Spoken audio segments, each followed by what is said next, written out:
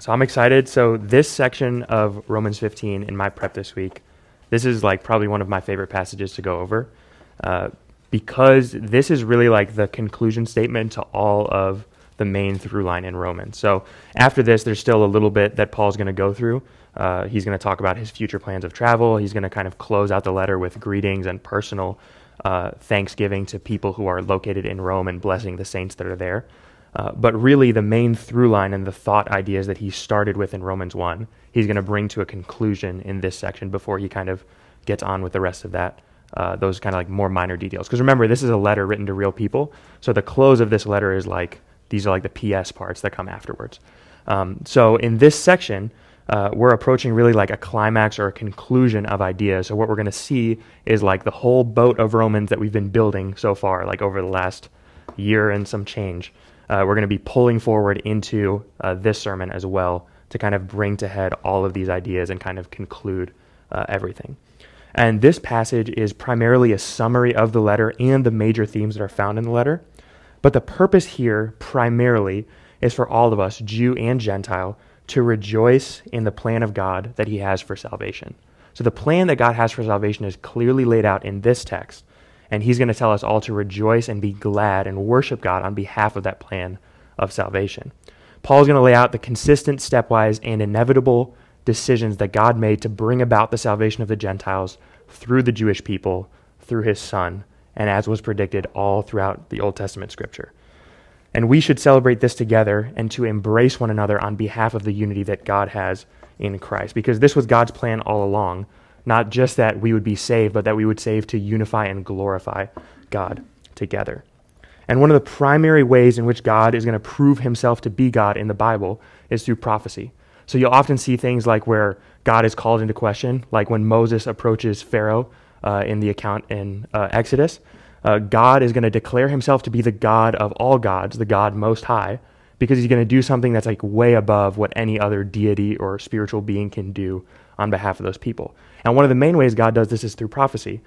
This is like one of the main apologetic ways that the prophets in the Old Testament prove that they are working on behalf of the one true God, is they'll say something's going to happen, and then that thing will go about and happen exactly as they said it would.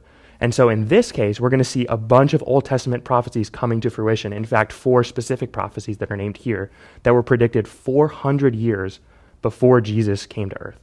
So these prophecies were written and Jesus fulfilled them perfectly 400 years after they were written and pen to paper, and some of these even longer than that.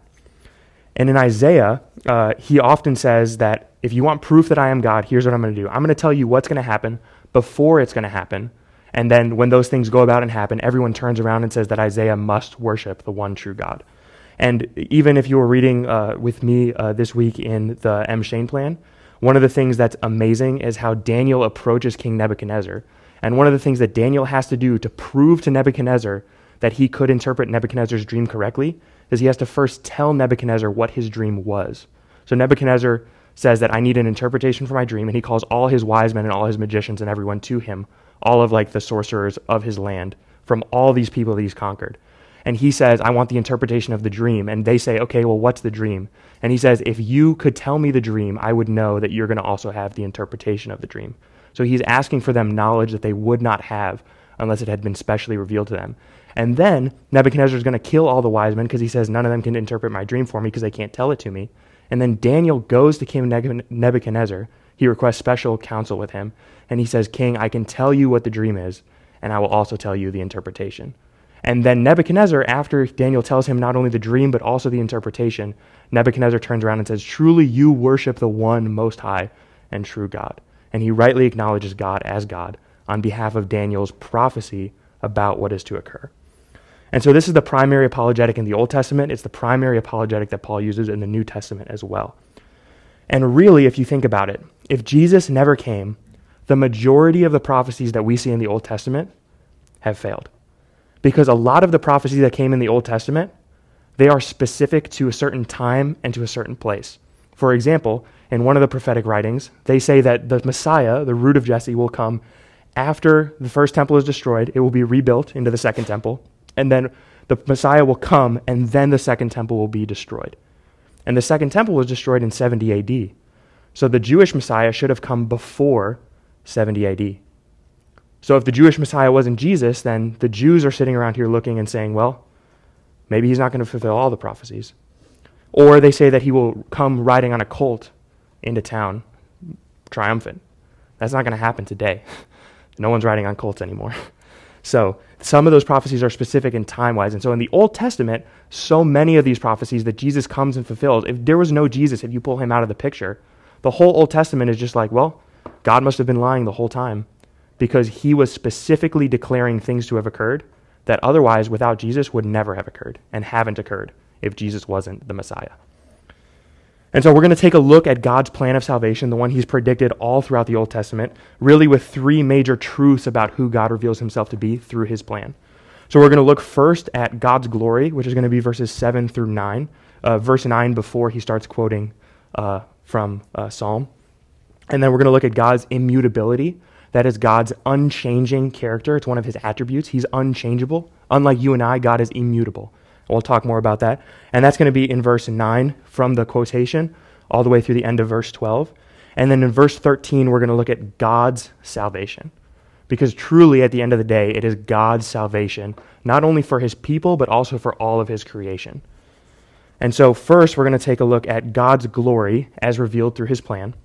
And Paul's going to open up with really the ace of spades as why all people in the church should be unified together, both Jews and Gentiles. And that ace of spades is that God's glory is at stake if the church is not unified. That's the ace of spades.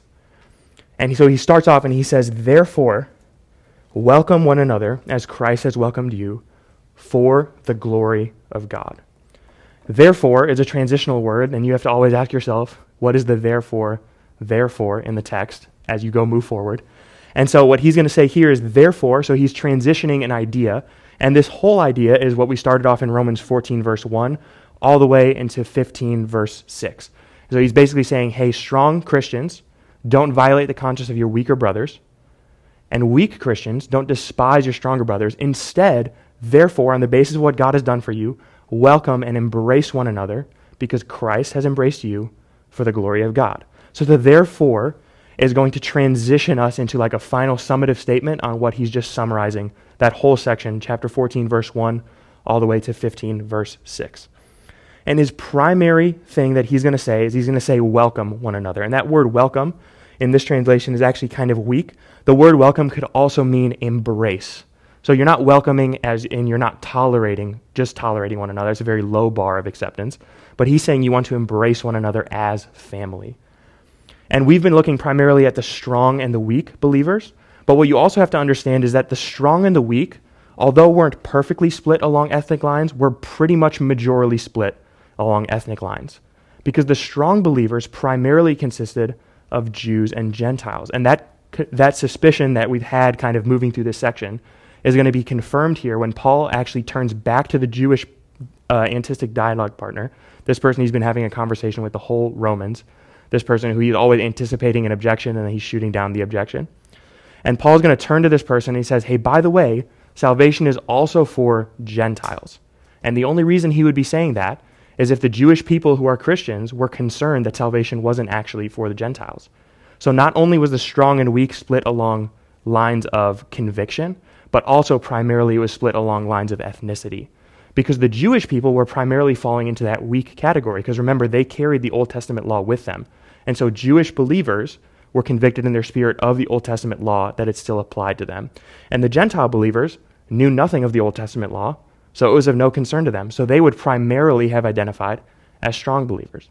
Now, there were some Jewish Christians who felt liberated to embrace and were falling in a strong category, but primarily, by and large, it was along ethnic lines that these were split.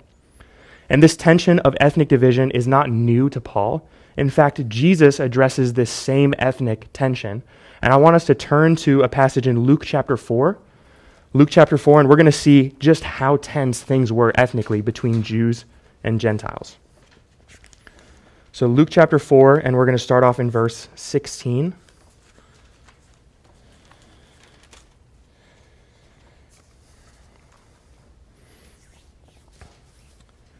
So Luke chapter 4, verse 16, Jesus is, we're not going to read the whole section, but we're just going to kind of take bits and pieces of it. So Jesus walks into the temple, he opens up one of the prophetic scrolls, and he reads this scroll. He reads a little excerpt of it.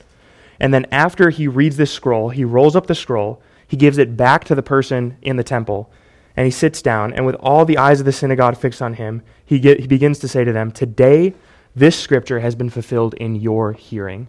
And this scroll is a messianic prophecy. So Jesus opens up the Bible, he reads it out loud, and then he sits down and he says, "That was talking about me. Today it was fulfilled in your hearing."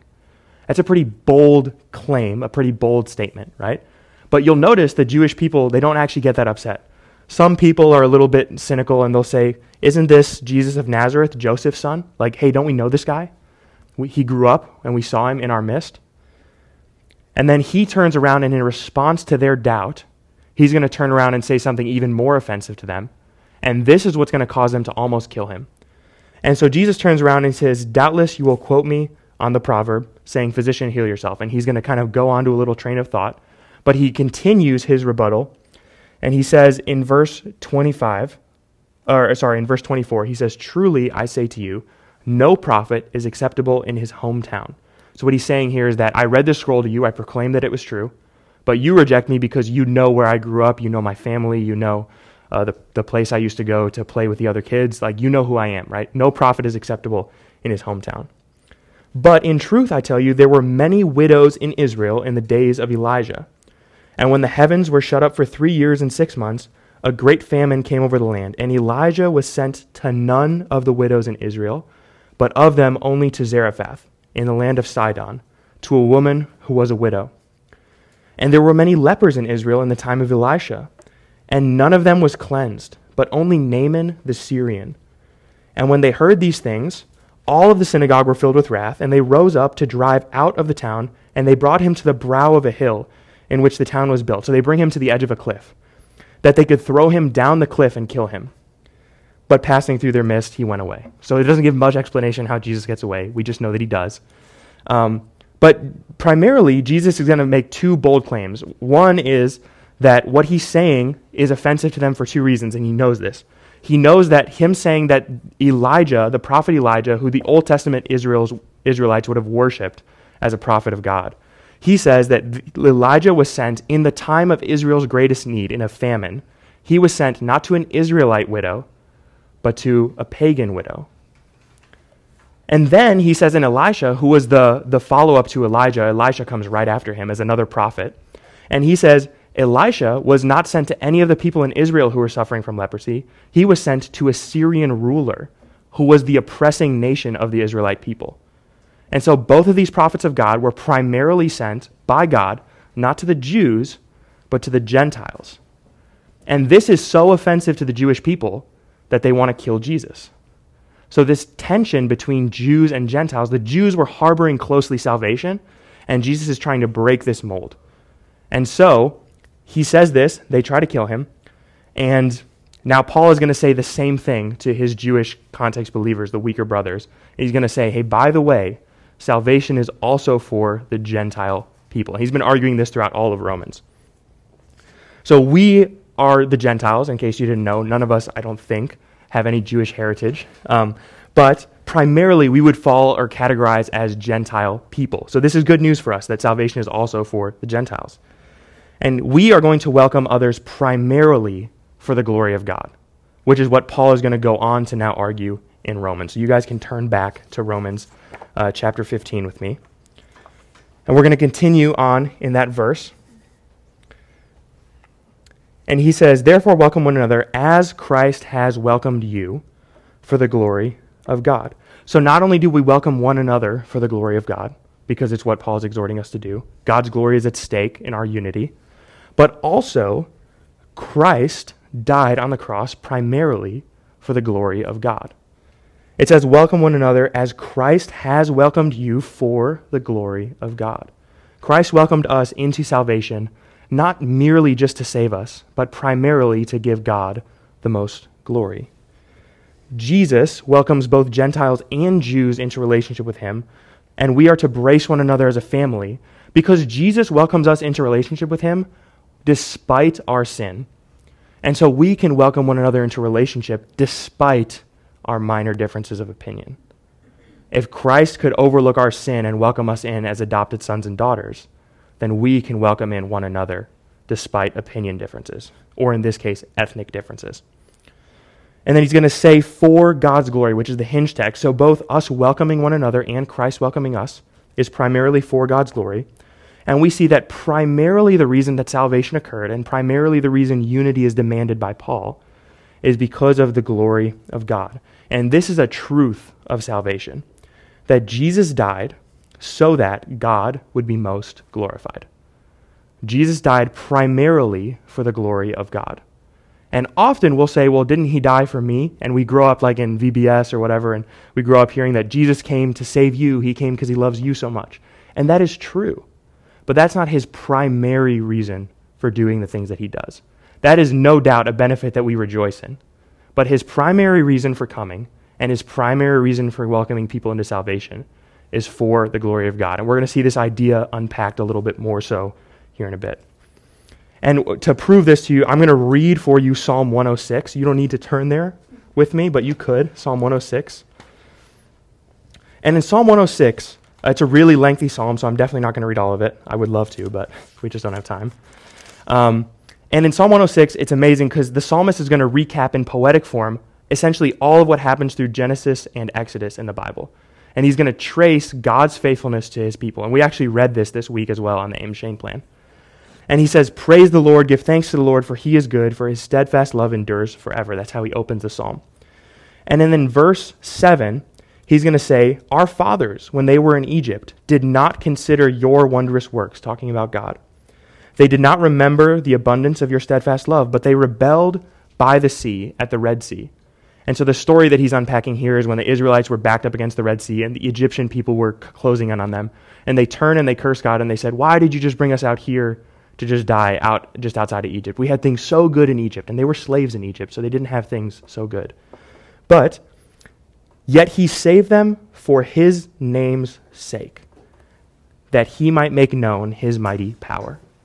So the primary reason why God saves the people, why God delivers the Israelites from the Red Sea, is not ultimately to deliver the Israelites. That is something that happened. But the primary reason why he does it is for his name's sake, for the glory of God. And the real problem that we see with sin, and we've seen this all throughout Romans so far, the real problem with sin is that sin robs God of his glory. In Romans chapter 1, verse 21, it pictures the root cause of sin perfectly. It says, for although they knew God, they did not honor him as God or give thanks to him. And so he gives them up to the lusts of their flesh and their own passions. The primary problem with sin is it robs God of his glory. And so God is going to save us, not only to save us, but primarily to gain back his glory, because he deserves glory and he's worthy of worship. And so his primary plan in salvation is to bring himself the most glory. And then Paul is going to turn in verse 8, and he's going to continue on with this train of thought. And he's going to say, for I tell you, and before we move on from there, for I tell you is Paul saying, hey, by the way, pay attention to what I'm about to say.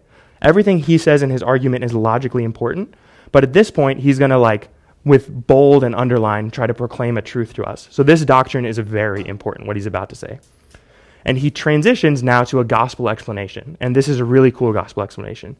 He says, for I tell you that Christ became a servant to the circumcised to show God's truthfulness, 1, in order to confirm the promises given to the patriarchs, and 2, in order that the Gentiles might glorify God for his mercy.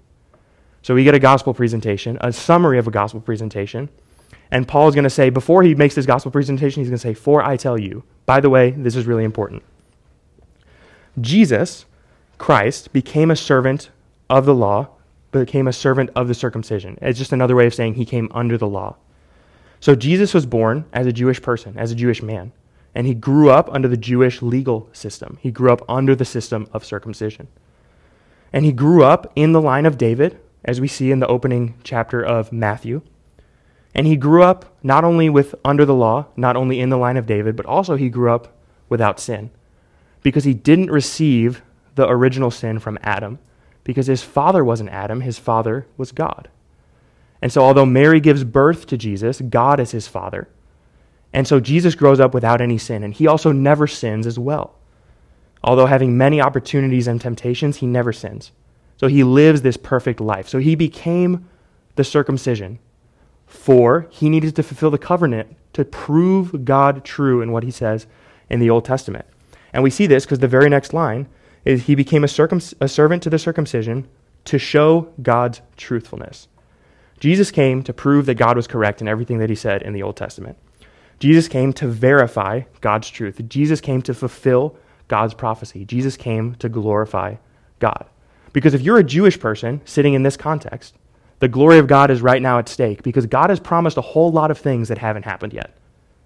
And so Jesus comes not only to save people, but primarily to say, hey, by the way, all those things that God said, they're true and they're pointing to me. And I'm going to go ahead and do all of these things. So Jesus came to fulfill the truthfulness of God's word. And so the first way in which he did that is in order to confirm the promises that were given to the patriarchs. There are a bunch of promises given to the patriarchs that you can read throughout all of Genesis, and they get repeated in Exodus, and then there's one to David. The patriarchs are Abraham, Isaac, and Jacob, or as he was renamed later, Israel.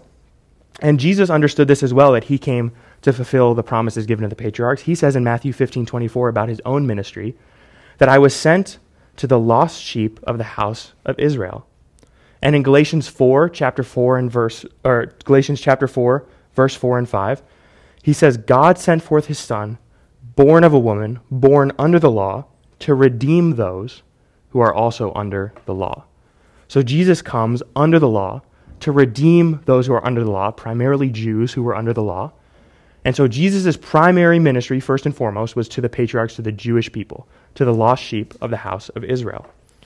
And the promises that are delivered to the patriarchs, all those promises to Abraham, to Isaac, and to Jacob, they are seen rightly and ultimately as fulfilled in Christ. If you stop short of Christ, if you just look at the promise to Abraham as ethnic Israel, you're going to miss a whole big chunk of that prophecy. So they are ultimately and rightly fulfilled in Christ. And another reason why Jesus came is in order that the Gentiles might also glorify God for his mercy. So this is where you and I come into play. Because again, we're Gentiles. And so the Gentiles are primarily going to glorify God, not primarily for his truthfulness, but primarily for his mercy. So the Jewish people glorify God for his truth, and the Gentiles glorify God for his mercy. Although we also glorify in the truth of God, we primarily glorify in the mercy that God shows us. Mercy is because God gives us a promise and an inheritance to those outside of the covenant people of God. You see, God didn't make a covenant with anyone other than Abraham. God makes an ethnic covenant with Abraham, and so he owes it to Abraham to uphold this covenant to his offspring, but he doesn't owe it to us. So he shows us mercy by including us within the bounds of this covenant. And in Romans 11, we get a great picture of this. We get the olive tree analogy, and you get this picture of that we were a wild olive tree, and there was a native-born olive tree. And the native-born olive tree had some branches that had to be cut off. And then we, the wild olive tree, we get some branches that are grafted into the native olive tree. But primarily, we, the wild branches, are supported by the same root, which is ethnic Israel. The root of this olive tree is the people of God, the Jews. And then we are grafted in as Gentiles into this people as well. The Jews glorify God for his truth because he was fulfilling his promises to the patriarchs. And the Gentiles glorify God for his mercy. And in this beautiful harmony of both God being glorified for both his mercy and for his truth, he is wonderfully glorified by his covenant people. And we're not going to pass quickly over God's mercy. As Gentiles, we should dwell there for a while. We should sit and meditate and reflect on the wondrous glory of the mercy of God, which we didn't deserve, which he didn't need to give us. And yet, while we are sinners and rebels against God, he extends his arm and offers us the free gift of salvation. Not because he had to, not because he owed it to us, not because his word was at stake, but because he is a merciful God. His word was at stake for the Israelites. His word was not at stake for us. But aside from the promises of the patriarchs, we're going to see that God's plan always did include the Gentiles. And we're going to see that through 4 Old Testament quotations. So we're going to turn to look at God's immutability, that is his unchanging character.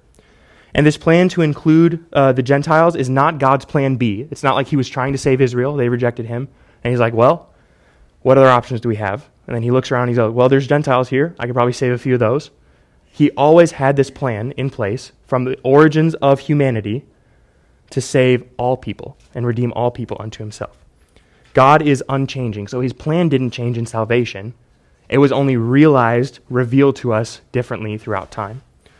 And in this next section, Paul's going to put finally to bed this Jewish antagonistic dialogue partner, and he's going to do so with 4 Old Testament quotations. He's going to say, by the way, Jewish people, your Old Testament proves what I'm about to say. So it's not like you can argue with what he's about to say. And I'm going to read verses 9 through 12 to you, and then we're going to break down what are the references. He says, as it is written, therefore I will praise you among the Gentiles and sing to your name. And again it is said, rejoice, O Gentiles, with his people. And again, praise the Lord, all you Gentiles, and let all the peoples extol him. And again Isaiah says, the root of Jesse will come, even he who arises to rule the Gentiles. In him will the Gentiles hope. Paul's going to quote from the writings, from the law, and from the prophets in order to prove this. This is the entire literary scope of the Old Testament, the law, the writings, and the prophets. And he's going to quote twice from the writings, once from the law, and once from the prophets to prove that the whole Old Testament spoke with one voice about the plan of God. And that plan is to include the Gentile people in the praise and worship of God for salvation. And Paul wants it to be understood that the primary identity of these people is not ethnic, it's not Jewish, it's not Gentile. The primary identity is we were sinners, and we are now washed by the blood of Christ. And this teaching is most evidently identified in 1 Corinthians chapter 6. If you would turn there with me, 1 Corinthians chapter 6. There's a beautiful picture of what our primary identity is and how it's going to inform how we best worship and how we best praise God. Because our culture today is speaking very loudly about our identity and what our identity primarily should be. And I want you to see that in the Bible has something to say about our identity and what it primarily is and who it's primarily found in. So I'm going to start in 1 Corinthians chapter 6, verse 9. And he says, or do you not know that the unrighteous will not inherit the kingdom of God? Do not be deceived. Neither the sexually immoral, nor the idolaters, nor adulterers, nor men who practice homosexuality, nor thieves, nor the greedy, nor drunkards, nor revilers, nor swindlers will inherit the kingdom of God. And then here's a great transition statement. He says, and such were some of you. And such were some of you. But you were washed, you were sanctified, you were justified in the name of the Lord Jesus Christ and by the Spirit of our God. You see, what's interesting about this is all of these things, greed, lust, idolatry, sexual orientation, these are all markers that Paul considers things that can be overcome. These are not primary identifiers of these people, because he says, and such were, past tense, some of you. This used to be your primary identity, and that is you were a sinner, primarily. But you were washed, and you were sanctified, and you were justified in the name of the Lord Jesus Christ. And so now, you're not primarily a sinner, you're primarily an adopted son and daughter of Jesus Christ. And that's our primary identity as Christians. Not what we were, not what we struggle with, not something outside of the family, but primarily our identity is that we are within the body of Jesus Christ. We are within the church. And so in these Old Testament quotations, I'm going to come back to this, what Paul says here, but if you want to turn with me back to 15, we're going to look at all 4 quotations, and we're going to see how this worship of the Gentiles includes these identity markers. And so the first one in verse 9 is a quotation out of Psalm 18:49, or it's also potentially out of 2 Samuel 22, verse 50. 2 Samuel 22:50 is the one I'm going to choose to pick on because that's where you get like the full explanation of what's going on, but it's really repeated in both.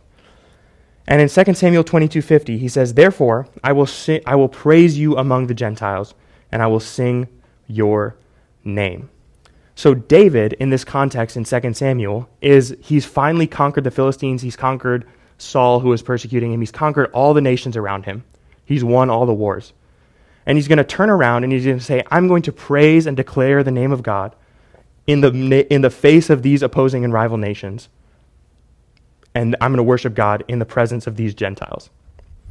And then if you turn to verse 51, so I'm going to turn to 2 Samuel right now to read verse 51 to you, which is not quoted here, but they would have had this in mind as well. 2 Samuel 22, verse 51, he says, "For I will praise you, O Lord, among the nations, and sing praises to your name. Great salvation he brings to his king, and he showed steadfast love to his anointed, to David and to his offspring forever." And if you remember, David's offspring primarily is realized in Jesus. And so all of David's victories, all of David's celebration, all of David's glorification of God is ultimately and finally realized fully in the person and work of Jesus Christ. That Jesus ultimately and finally glorifies God by his bringing in of the Gentile people. And so David is a type of Christ. He points forward to who Jesus is going to be. So the Old Testament, again, speaks with one voice. And the second quotation we get in verse 10 is from Deuteronomy 32:43. Moses, in his second delivery of the law and his closing exhortations to the people of Israel, he warns them they're going to turn from God, and God is going to bring wrath upon them, and then God is going to reconcile all of them back to himself. And he says that in that time when God reconciles all of them back to himself, Deuteronomy 32:43, he says, "Rejoice, O Gentiles, with his people, with the people of Israel." And we see that when God reconciles the Israelites back to himself, he also sweeps up the Gentiles as well in that reconciliation. And so Moses predicts that this is going to happen also at the end of the book of the law. That the Gentiles are now seen not only as having God worshipped in their presence, but they're also seen as praising God in the presence of the people of God. They're joined in unity in worship of God. This is a reality that's again fully realized in the church, in the body of Christ, after Jesus comes to restore all people to himself. And now we would say that the Gentiles have been grafted in to the body of Christ. They were the wild olive shoot, and now they are part of the olive tree.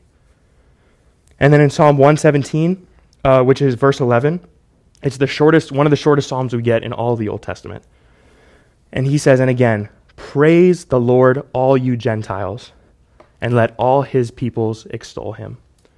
Praise the Lord, all you Gentiles. So now we see the Gentiles had God proclaimed in their midst.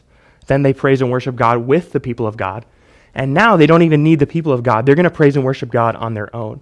That the Gentiles are primarily to praise God as well, even despite whether they have Jewish people there with them or not. And he says, and he goes on in verse 2, which is a very short psalm, so I'm not going to have us turn there, but he says, "On the basis of God's steadfast love, his covenant hope, and his promises is why the Gentiles should praise him." And you can read about that in verse 2 of Psalm 117. And he says us at the end of that. He's saying, you're going to praise him with us. And the Gentiles are included in that us.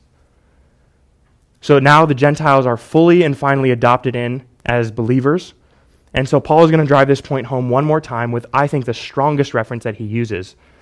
And that is the depiction in Isaiah chapter 11, verse 10, which is this last one we see in verse 12 here. He says, and again, Isaiah says, "The root of Jesse will come, even he who arises to rule the Gentiles.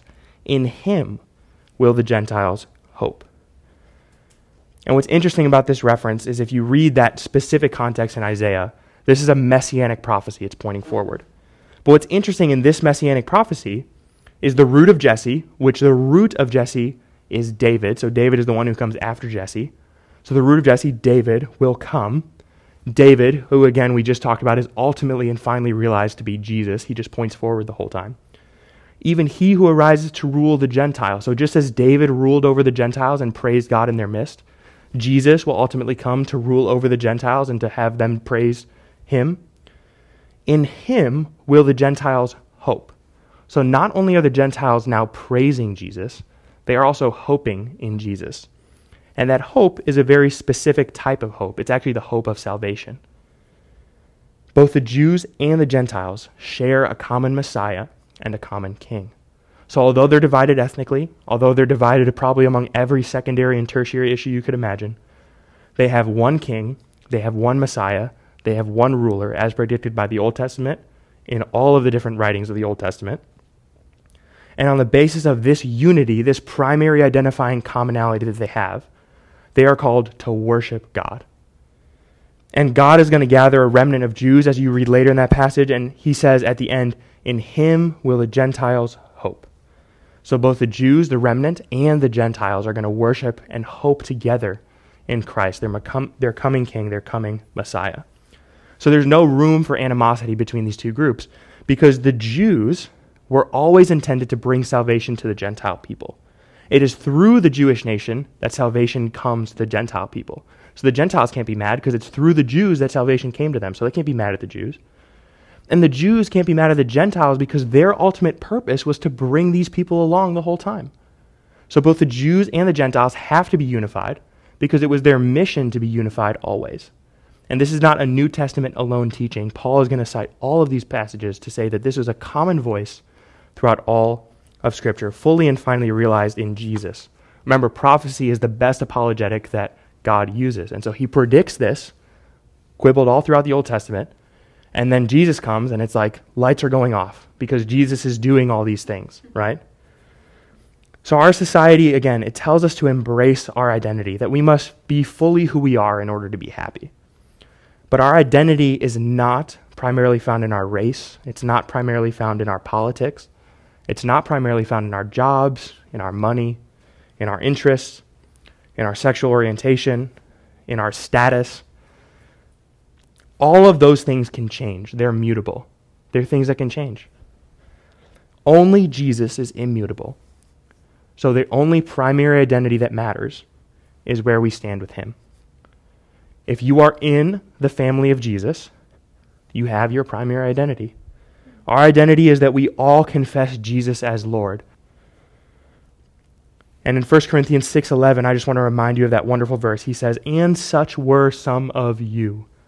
You did find your primary identity outside of Christ. You did find your worth outside of Christ. You did find everything that mattered to you outside of who God was. But you were washed. You were sanctified. You were justified. And now, all of those old things were washed away.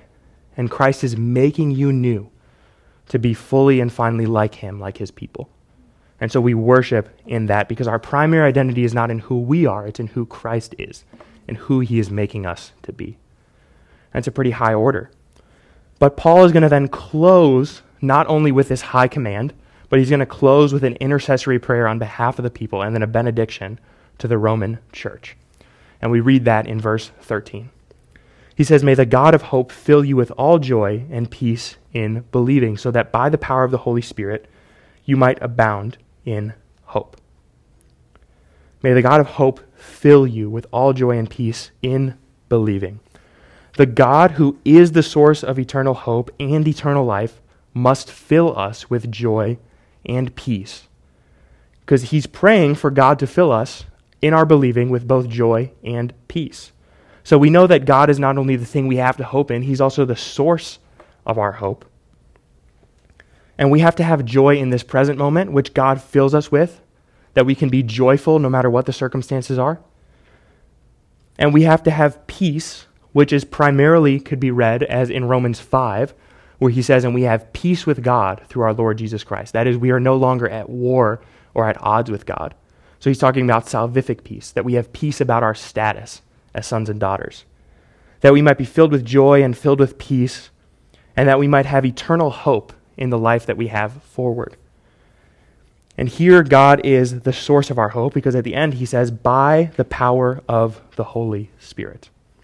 So I just want to point this out. In this passage so far, we've had Christ mentioned, we've had God the Father mentioned, and now we've had the Holy Spirit mentioned. This is worth noting that in the doctrine of the Bible, you will never see the word Trinity. This is just a side note.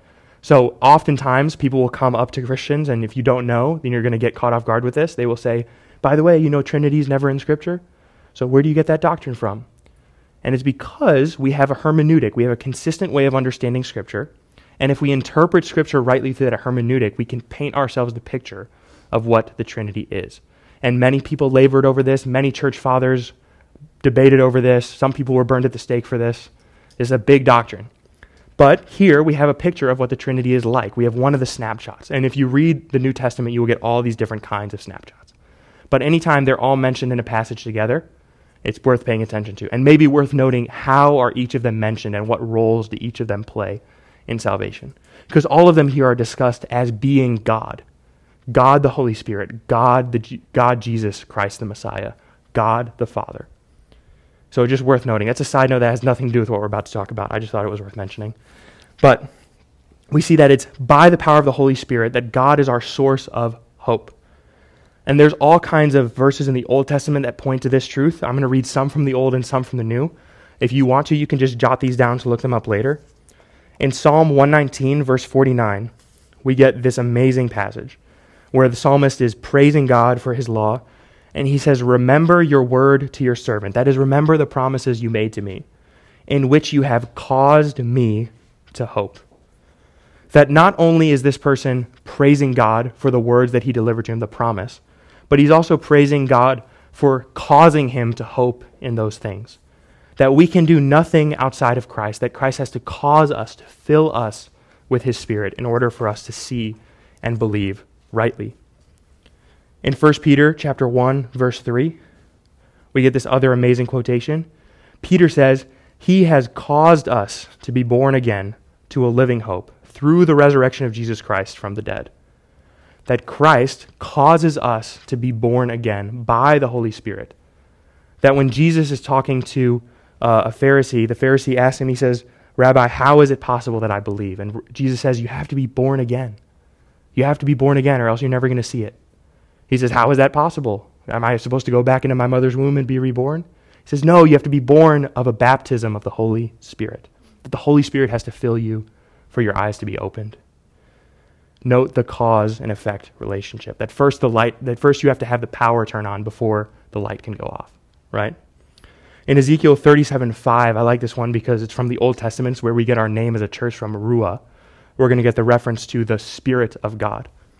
This is the Valley of Dry Bones passage, and he says in Ezekiel 37:5, "Thus says the Lord God to these bones, Behold, I will cause breath to enter you, and you shall live."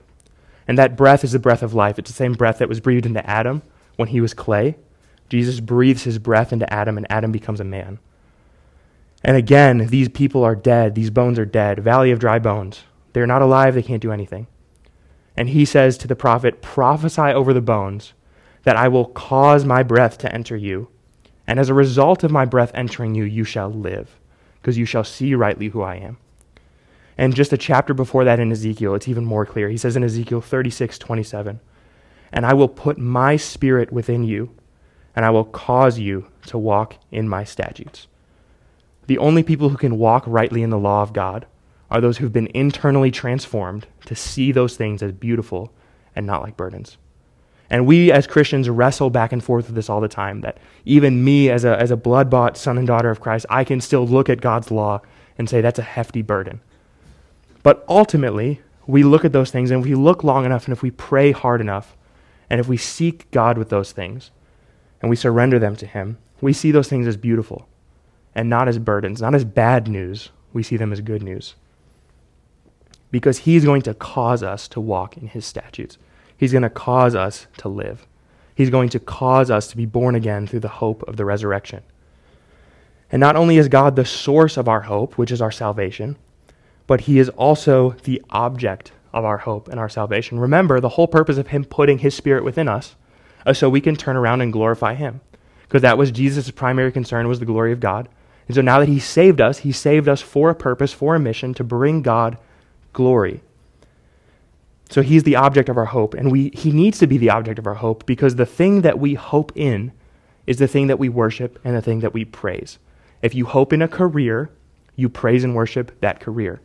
If you hope in politics, you praise and worship X political candidate. And whether they rise or whether they fall, that's how your day is going. What we hope in as Christians is ultimately Jesus Christ. And we praise and we worship Jesus Christ because our hope has been placed in him. So when he succeeds, as he has, we praise and worship. And if he fails, as the disciples found out that he was being crucified, they were very concerned. They had a rough few days, because their praise and their worship and their whole identity was tied up in who Jesus was. And so it should be with us. That Paul says in the New Testament that if Christ is not resurrected from the dead, we of all people are most to be pitied. And that's true. If Jesus never resurrected from the dead, we as Christians are of most people to be pitied, because we have no hope, we have nothing to praise, we have nothing to worship. But he is resurrected. He is seated on the right hand. He came, and he's coming again. And he's coming again, and he's certainly coming. And so we are to work right now, and we're in the already saved and the not yet fully realized kingdom. And so we live in this intercessory space where we are to work for God. And, again, as it's true in all of Scripture, we work because it is God who works in you both to will and to work for his good pleasure. That we realize ultimately all things that we do are by God's grace gift to us to empower us to go do those things. And so I have 2 points of application for you today from this text. 2 things that I think really stood out to me. So I'm just going to go through them. They're going to be in no particular order of what we just looked through, but just kind of big piece pictures that I drew from this passage. The first is that we should glorify God for the mercy that he has shown to us. Remember, we are primarily the Gentile believers. And so if we are the Gentiles, we know that our salvation was not earned, it was not merited, it was not deserved. R.C. Sproul says as soon as you're talking about something you might deserve, you're no longer talking about mercy. Because God doesn't owe mercy to anybody. That's what makes it, by definition, mercy. So we should glorify God for his mercy because it's on the basis of his mercy that you and I are blood-bought into the family of Christ. And that's not something we skip over and we start moving on to other truths. That should be a truth you could come back to day after day, week after week, year after year. Christian, for 40 years, you should be able to sit on the mercy of God, and it should almost bring you to tears, how good that is. And it's so sweet. And we're going to get a chance to worship together tonight, and I want you to reflect on the mercy of God.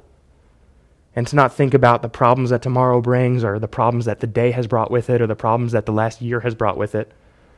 But we can sit still on the mercy of God and just dwell on it. And we shouldn't skip over it. We shouldn't move too quickly through that. We should let it just steep. We should let it linger over us. And so that's a point of application, not because it's something for us to do, but it's because it's something for us to enjoy. And I think that in our busy lives, we don't sit still enough. So I'm not going to give you something to do, another action. You have plenty of those from work and from school and all the other things that you have on your plate. But in your quiet time in the morning, when you open your Bible, and when you open the Word of God, or when you turn on the radio to listen to worship music, or when you have a quiet second, if that's going to be at all possible this week, when you have that moment, you should sit and dwell on the mercy that God has shown you to bring you into his family. Because if he had not placed his Spirit within you, you would not be part of the family, because your eyes would never have been opened. It's nothing that we do to earn or merit salvation. It is only by the grace gift of God that we are within the family. And so we should glorify God always and continually for his mercy, because there was nothing that you and I could have done to earn that. And it's in fact while we were rebels against God that he saves us. It's not like we were doing okay, not really well, and we just needed a boost. We're not bad people who need a life coach. We are sinners who need a Savior. And we have a Savior in Jesus. So we should glorify God for his mercy. That's point of application number 1. You should dwell on that this week and worship God for his mercy. And then point of application number 2 is we need to embrace our identity. Our culture says that we need to embrace our identity, and I wholeheartedly agree. That our identity, primarily as Christians, is as sons and daughters of the Most High King. That although we might have diversity in ethnicity, or diversity of thought, or diversity of financial resources, or diversity of careers, as Christians, the only thing that can transcend all of those things is our status as adopted sons and daughters of the Most High King. Because the reality is that in 10,000 years to come, when we're all sitting at the throne and praising Jesus, I don't think you'll be too concerned about how much money you had or what your career was. I think you'll be more concerned about whether you're in that throne room getting to worship and glorify Jesus together. So if that's true 10,000 years from now and we're eternal beings, our primary identity today should always be through the lens of a son and daughter of Christ. Which means we welcome one another, we embrace one another with open arms as other blood-bought family, as other blood-bought children of the Most High King. And that if we have differences about politics, or differences about finances, or differences about how you should handle a relationship, or differences about all these types of things, you can still have unity together and worship and glorify God together, because your primary identity, the thing that matters more than anything else, is the same, that you are a blood-bought child of the Most High King. So 2 points of application. None of them are things you should go out and do. They are just things you should rest in and truths you should enjoy. And I think that that is a very appropriate way to see this passage. And this is a benediction. So I want to read it over you in a second. But first I want to point out that although these truths are things we can enjoy, the 2 application points I just mentioned, the thing that Paul prays over them is that you may be filled with hope and with joy and with peace. And often in the church, we see many people seeking hope outside of Christ. That we see people seeking joy outside of Christ. And that we see people seeking peace outside of Christ. And we know that only Jesus can fill us with joy, hope, and peace, that it's going to fully and finally satisfy us. And so, if you are going to rejoice in the truths that I just mentioned, but you also have people in mind who are not able to rejoice in those same truths, you should be constantly on your knees in prayer for those people, for God to open their eyes, to fill them with His Spirit, to walk rightly in His statutes. And we have to pray as Jesus, when He was encountering a Gentile believer. The Gentile believer has a son who's demon-possessed. And Jesus goes and He's going to heal this kid. And the Gentile believer says, if you can do it, please do it. And Jesus says, if I can do it, it is because of your unbelief that the demon is in him. And he says, Lord, I believe, but help my unbelief. And it is that same prayer that we pray, that we always pray, that Lord, I believe, I want to believe, help my unbelief. And we know that other people have to pray that as well. Lord, I believe, help my unbelief. Help the areas in which I can't fully believe, but I want to believe. I want to lean in. Cause your Spirit to make me believe. Fill me with your Spirit. And so I want to read this benediction over you, that as believers, since we have joy in Jesus, since we have hope in Jesus, and just as Paul wrote this benediction to you, I feel like it would be wrong to end any other way other than reading this benediction together. So church, may the God of hope fill you with all joy and peace in believing, so that by the power of the Holy Spirit you may abound in hope. Let's pray. Dear Heavenly Father, I thank you for your word today. I thank you for the truth that it contains, but Lord, more than that, I thank you for the glory which it brings you. That we are able to see you rightly through your word and be transformed as a result of your Spirit. And Lord, that as we go throughout this week, that we would be able to fully rest in the truths that your word contains and the truths that this passage talks about, that we can glorify you for the hope that you bring us, the peace that you bring us, and the joy that you bring us. And Lord, that we would rest in those truths fully and finally as realized in you. And I pray all this in Jesus' name. Amen.